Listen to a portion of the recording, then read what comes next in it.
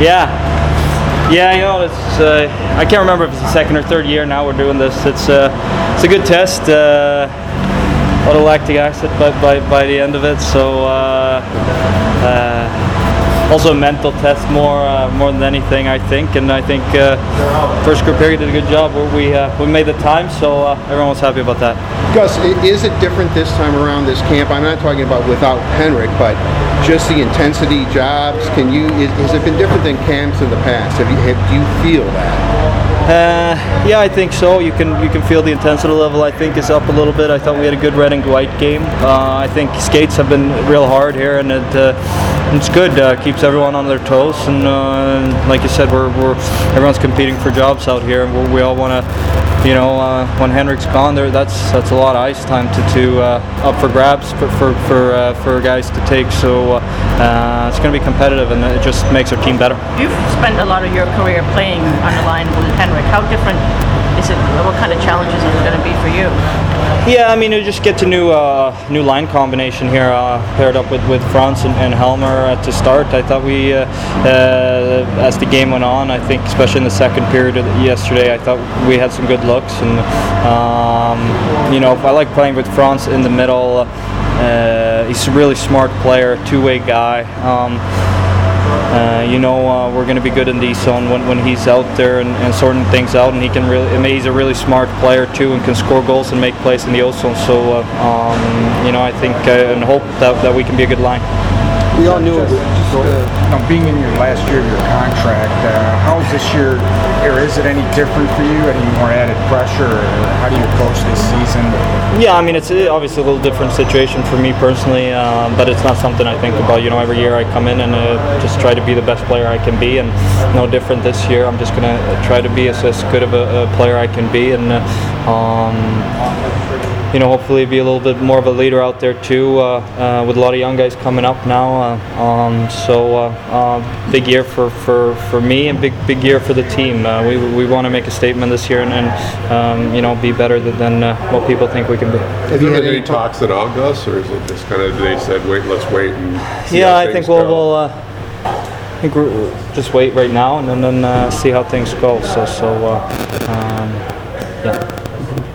Players come and go, as we know, but we haven't asked you about what does it mean to lose Henrik for this team, and also on a personal level, because as Helena said, he was your center for so many years. Obviously enjoyed playing with him. He made life easy out there, and he's an unbelievable player and just an unbelievable person. As much as I'll miss playing with him on the ice, I'll miss having him around off the ice. We're very tight, and I'm hoping he'll be around the rink still a little bit to see us, but right now it's just for him to be able to live life in a good way after hockey too. With what he's gone through and what he's battled through, it's just impressive, and obviously one of the best Red Wings to play for this organization in franchise history. What can you do to be more of a leader, would you say? Well, start off with, like we talked about, Hank's gone a lot of minutes. I want to take a couple of those more minutes. I feel like I can play. I'm open to play a couple more minutes tonight, and just in the room, being more of a leading presence and take a step that way. I want to be a guy that the young guys can come talk to for sure. So there's different ways you can do. There's new faces on the bench, but there's some new faces behind the bench. What can you say about Dan Bylsma, early impressions? So far it's been so short. We're out there kind of focusing on the next drill, so we don't mess up and have to skate boards to boards. But he seems like a nice guy. I've nothing but good impressions from him so far. So I think once camp gets a little further in here, we'll get to know more of what he's like as a coach and also as a person. Have you had any time to watch, or I know Rasmussen was here last year, but Zadina, Rasmussen, some of the other forwards, have you been able to draw some, maybe an early quick impression of them? Yeah, all of those young guys seem to be able to play. Valeno also, but he's been out a couple practices. He had some issues, but played the game.